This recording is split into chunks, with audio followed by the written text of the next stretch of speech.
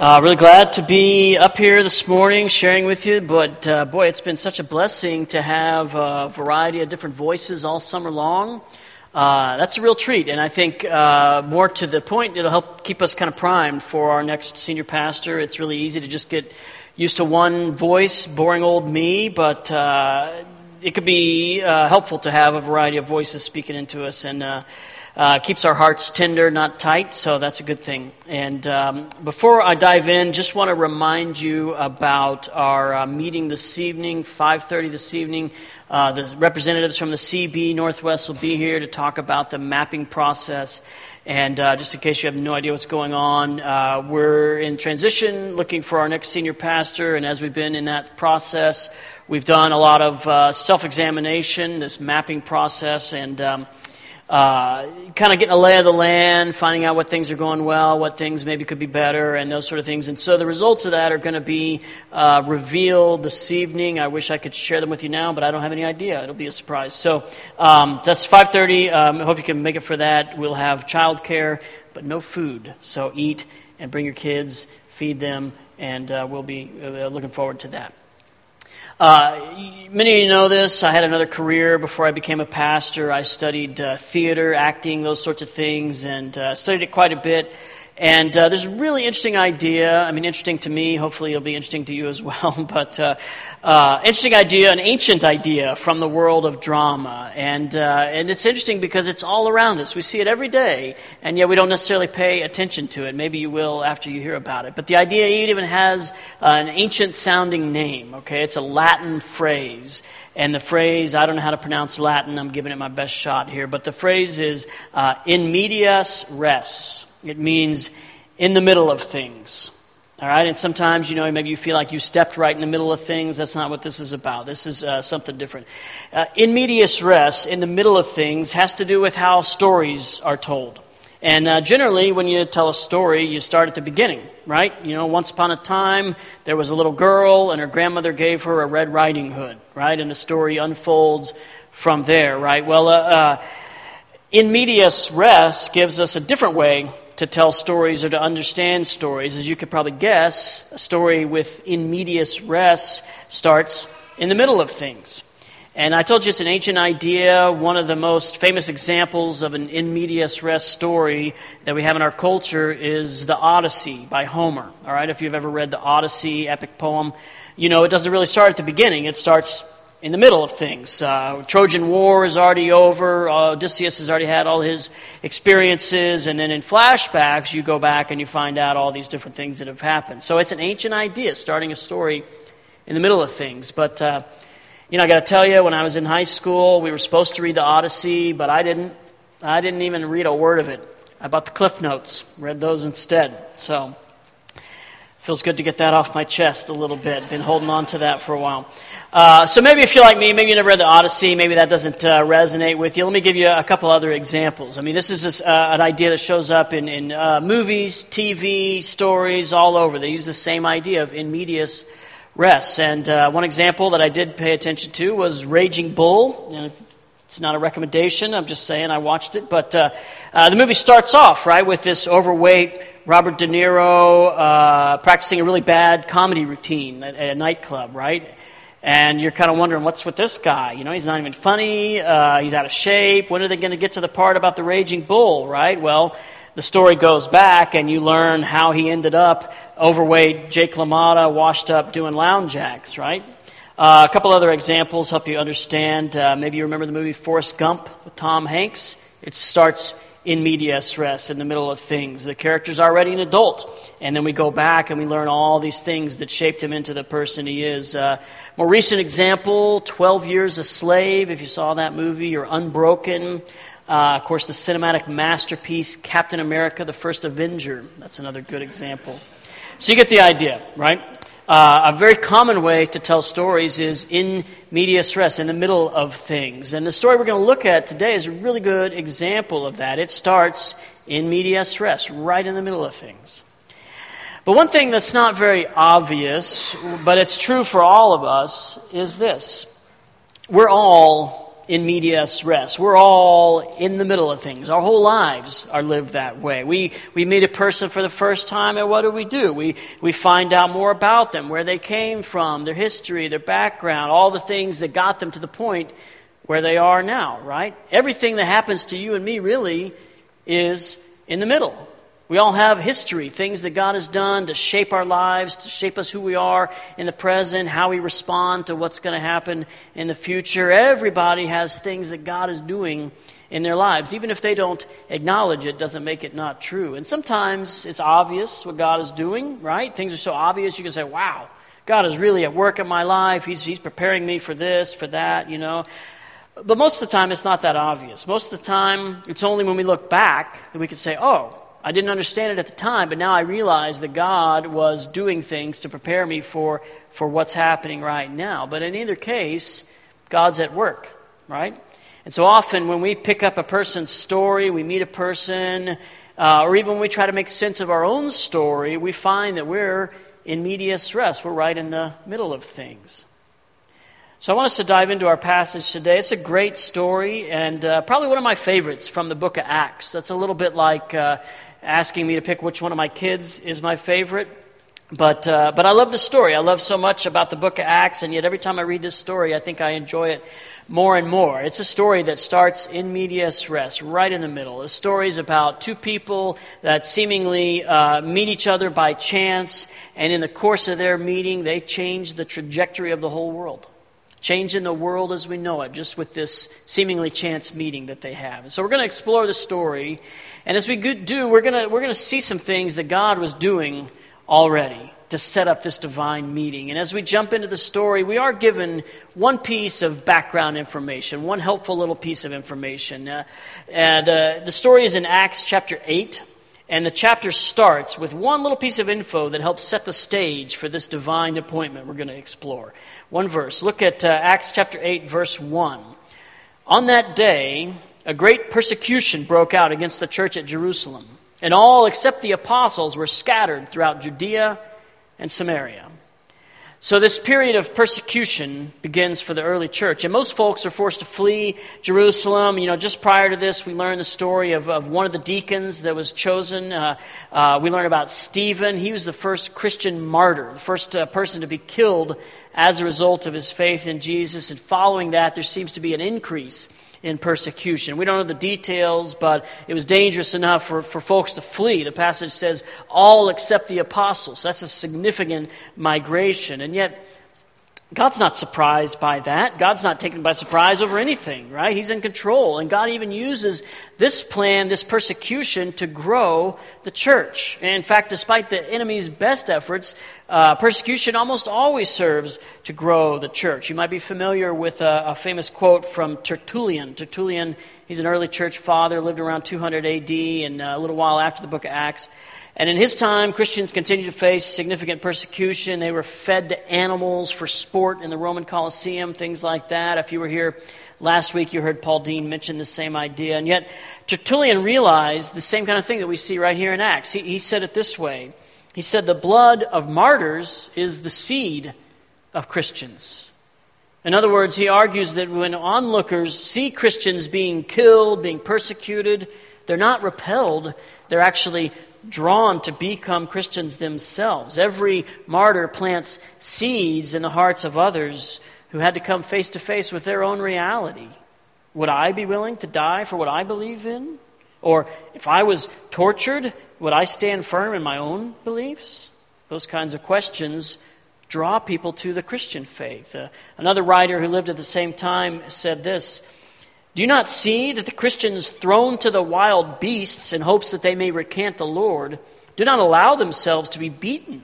Do you not see that the more they're punished, the more the others increase in numbers?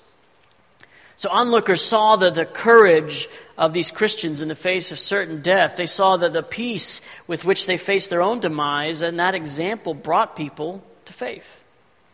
Well, Jesus himself teaches the same principle. He taught his disciples the same idea, talking about his own death. He said, unless a kernel of wheat falls to the ground and dies, it remains only a single seed. But if it dies, it produces many seeds. God used the same principle right here in Acts 8. The death of Stephen serves to force all the disciples away from Jerusalem. And you'll remember that Jesus said right at the beginning of the book of Acts, the disciples would be his witnesses in Jerusalem, in Judea and Samaria, and to the ends of the earth. And notice that's exactly what happens here. Look at Acts 8 again. On that day, a great persecution broke out against the church at Jerusalem, and all except the apostles were scattered throughout Judea and Samaria. So God utilized this persecution to accomplish his purpose, sending the disciples out into Judea, into Samaria. They weren't exactly excited to go to Samaria. The Samaritans had a bad reputation. Nobody wanted to go make disciples over there. So perhaps that's one of the reasons God utilized such drastic measures to be able to get the gospel out to people who needed it. And the very next part of the book of Acts tells some stories of the gospel taking root in Samaria. You can read that in Acts 8. And then immediately following that, we see the gospel take root at the ends of the earth.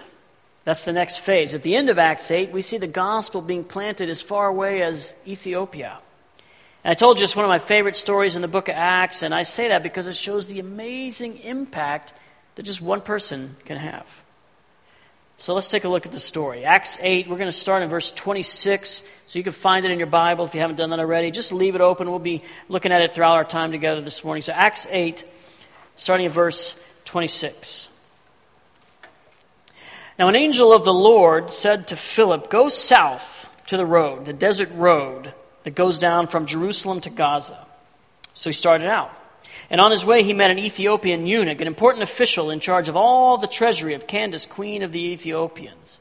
This man had gone to Jerusalem to worship, and on his way home was sitting in his chariot reading the book of Isaiah the prophet.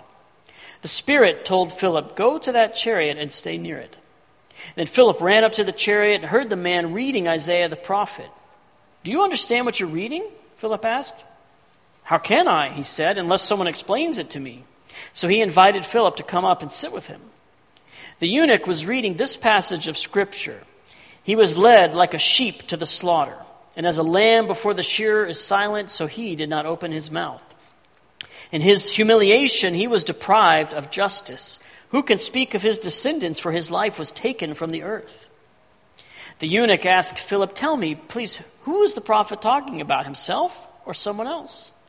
Then Philip began with that very passage of Scripture and told him the good news about Jesus. As they traveled along the road, they came to some water, and the eunuch said, "Look, here's water. Why shouldn't I be baptized?" And he gave orders to stop the chariot. Then both Philip and the eunuch went down into the water, and Philip baptized him. When they came up out of the water, the Spirit of the Lord suddenly took Philip away, and the eunuch did not see him again, but went on his way rejoicing. Philip, however, appeared at Azotus and traveled about, preaching the gospel in all the towns until he reached Caesarea. So there's two characters in this story, two people. Of course, if you count the Holy Spirit, there's three characters, but we're going to start our focus with just one of these characters, this Ethiopian. And in this story, this Ethiopian, he comes to understand the truth of the gospel. He comes to embrace it. He becomes a believer. And, of course, he's baptized.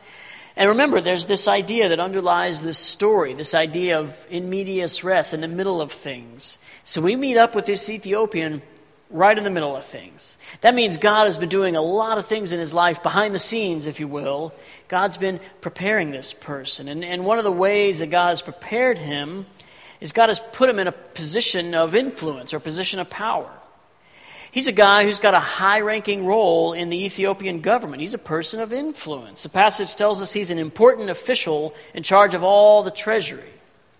So if God has in mind to change the trajectory of a culture, and in fact a whole continent, then finding a person of influence seems like a pretty good plan. The first thing we learn about this person is that he's got some influence. He's got some power.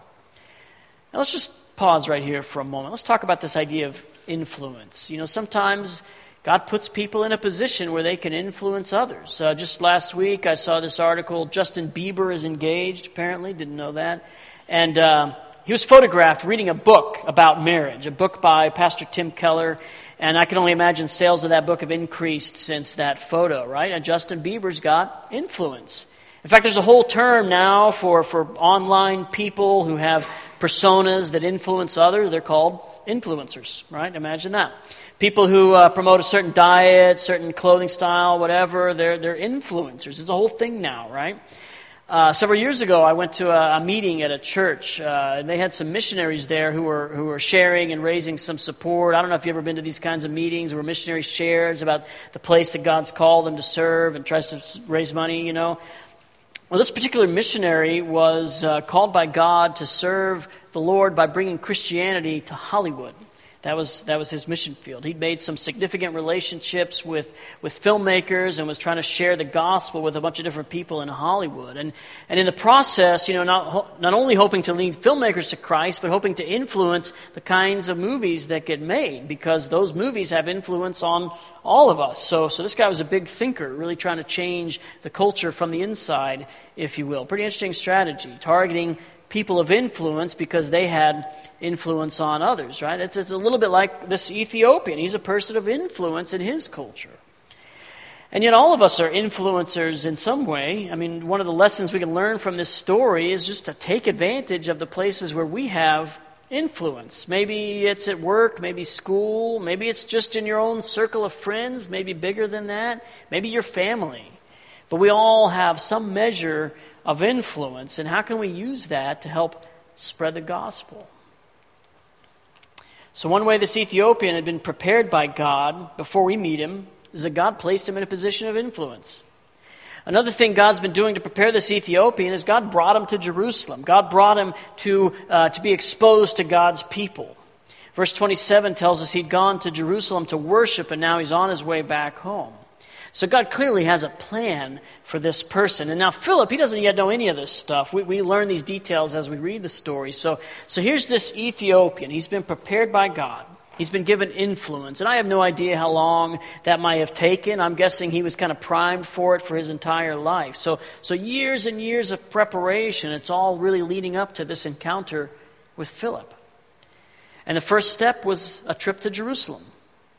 I don't know what made him want to go to Jerusalem. There was a significant Jewish population in Ethiopia at this time. He could have been in contact with some Jews there, found an interest in things related to that. Maybe he just came to see the temple, this magnificent structure that was famous all over the world at the time. And maybe it was his own sense of devotion to God, trying to make sense of some things there. But whatever it is, he takes his 2 weeks vacation and he heads up to Jerusalem. And so he's prepared because he's a person of influence. He's prepared because he's been at the temple. He's been surrounded by God's people. He's been exposed to God's word. He's been exposed to worship, all those kinds of things. And finally, he's prepared by God because he's curious, spiritually speaking. When Philip makes his way up to this Ethiopian's chariot, the man's reading the Bible for fun. Right? Not a lot of us do that.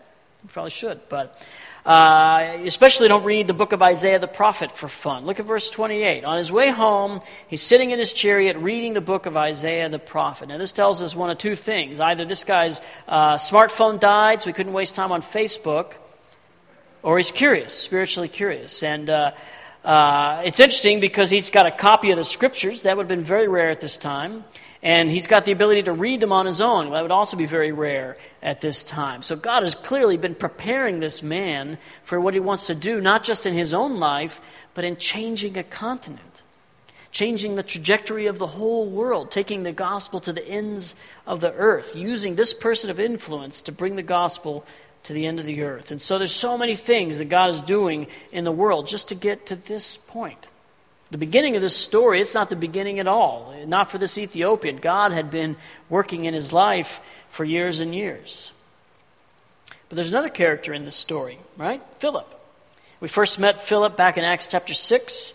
Even way back then when we met Philip, God was preparing him. The church had this very practical problem in Acts 6. They needed some leaders to deal with it, and so they prayed, and they identified 7 leaders, the first deacons. And the qualifications for these men is that they be full of the Holy Spirit and wisdom. Right? So even when we first meet Philip, he's been prepared by God. You don't get to be full of the Spirit and wisdom overnight. That's a lot of preparation. God's been at work in his life for a long time. He's earned a reputation for his spiritual maturity, so much so that he's appointed to this position of leadership. And so he's a guy who's been in process. God's been preparing him. And one way that he's been prepared is simply by his familiarity with the Scriptures. Look at verse 32.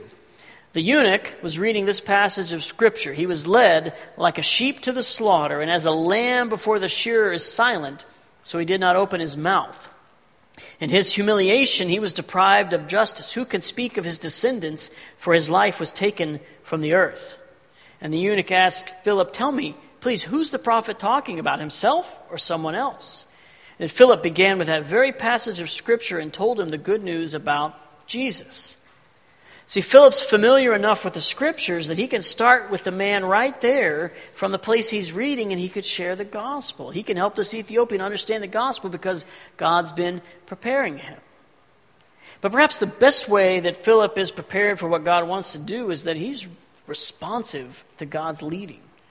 One of the things I love about this story is that God really doesn't give Philip a lot of information. He gives him a lot of directions, but not a lot of information. Look at the passage again. It starts off with this vision, verse 26. Now an angel of the Lord said to Philip, go south to the road, the desert road that goes from Jerusalem to Gaza. That's all he gets. No follow-up information, no idea of what to look for when he gets to that road, just go. But he does it. He responds. A little bit later, he gets another direction. Verse 29, the Spirit told Philip, go to that chariot and stay near it. Again, that's all the info he gets. I'm just saying if it were me, I'd have some follow-up questions. That's all, like, what exactly do you want me to be doing here, God? Is this, what am I supposed to be ready for? Is this going to be happy or dangerous? I'd want to know some of those things. But Philip just goes for it. He doesn't hesitate. He doesn't ask any questions. He's been prepared by God, and so he's ready to follow God's leading. There's a couple more directions he follows without any hesitation. After he strikes up a conversation with the Ethiopian, Philip's invited up into the chariot with him, and he gets up in there without any hesitation. Now remember, Philip has just seen his friend Stephen be killed for no other reason than the fact that he was a Christian. So it's pretty reasonable to assume a certain level of danger or risk. There's persecution everywhere, right? Philip just goes for it, no hesitation. Finally, after he shares the gospel with the Ethiopian, look what happens next, verse 36. As they traveled along the road, they came to some water, and the eunuch said, look, here's water. Why shouldn't I be baptized? And he gave orders to stop the chariot. And both Philip and the eunuch went down into the water, and Philip baptized him. There's an interesting thread that runs through the book of Acts, kind of like what we might call a growing pain of the early church. We see several instances of people who come to faith, they accept the gospel, but then there's a delay before their baptism. A lot of times we see somebody else come in, baptize a person or a group of people later on after they've become a Christian for a while. But here, Philip doesn't hesitate. He's obviously mentioned it to the Ethiopian, maybe said, hey, when you get back home, you should be baptized, something like that. But this guy is so excited in his newfound faith, they just stop right on the road and they go for it. And Philip doesn't hesitate to be used by God one more time in this guy's life, helping him really lock in and mark the decision he's made to follow Jesus. Because it's not as if this guy can go get plugged into a healthy church when he gets down there in Ethiopia. God's using this guy to start a movement there, to transform a continent. One more important lesson from this passage, maybe the most important. We talked about how the story begins in the middle of things, right? In medias res. And one of the most fascinating and inspiring parts of the story to me is the fact that after all the preparation that this Ethiopian had experienced, it still took Philip to lead him to faith in Jesus. It still took a one-on-one relationship in order for all that preparation to pay off. Remember, this Ethiopian, he'd been at the temple. He'd gone to church, if you will, right? He'd heard the sermon. He'd sung all the songs, met a lot of nice folks. He'd done all that. And it's not until Philip is willing to sit down with him one-on-one that God is ready to complete his transformation, his preparation. That's when he becomes a Jesus follower, and that's how God prepares him to transform his own culture. Finally, I want us to notice what happens next. Look at the very end of the passage, verse 38. Then both Philip and the eunuch went down into the water. Philip baptized him. When they came up out of the water, the Spirit of the Lord suddenly took Philip away, and the eunuch did not see him again. But he went on his way rejoicing. Philip, however, appeared at Azotus, traveled about, preaching the gospel in all the towns until he reached Caesarea. So once again, Philip is on the move. He's just following God's leading. In this case, he's going to make more disciples. So there's a few things I want us to take away from this story. We're plopped down right into the middle of things, seeing different ways that God has prepared these two characters. But now we need to ask ourselves, how has God prepared you and me? Each one of us has unique gifts, ways that God has prepared us. We're all in the middle of a story. How has God prepared you to be his witness? We each have unique life circumstances. We each have unique relationships God has given us. We all have influence in some way. How can we make use of those things? How can we be responsive to God in the same way that Philip is responsive? Where is God on the move in your life, and how can you join him? I want us to take a moment to reflect on these things, these questions. How has God prepared you? What might God be doing in your life that's not just for you, but that's really for other people? How might God be using you to transform others? So in just a minute, we're going to take a moment of reflection. I want you to pray about that. Maybe you're like that Ethiopian, right? Maybe God's preparing you to have a relationship with Jesus. Maybe for you, you just need to take a moment and reflect on things that have been happening in your life, seeing maybe that God is at work, maybe for the first time realizing that, maybe things you haven't noticed until today. How are you going to respond to what God's doing? So let's take a moment and bow our heads. Just take some time to reflect on these things, these examples, these two examples. Take a moment just to hear from God how he's leading and preparing you. I'll pray together in a moment.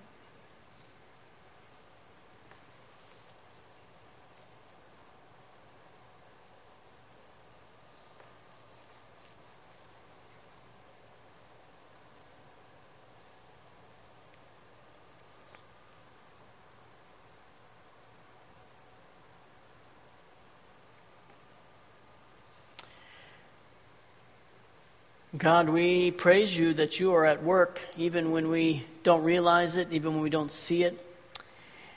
And we thank you that you've given us a measure of influence. You've given us the ability to be your witnesses. And not just the ability, Lord, but you've given us the command. That's what we want to be doing. We want to be following the example of Philip. We want to be following the example of this Ethiopian, responding to what you're doing in our lives, Lord. We know that we're right in the middle of where you want us to be. And even though we might be curious, we might have questions, we might not understand everything that you're doing, Lord, I pray that you would open our eyes, open our hearts to trust you, to follow you, to go where you lead, and to be responsive to all the things that you want us to do, Lord. Give us eyes to see people the way you see them. Give us ears to hear your Spirit speaking to our hearts, Lord. And help us to be responsive to what you want. We pray this in Jesus' name. Amen.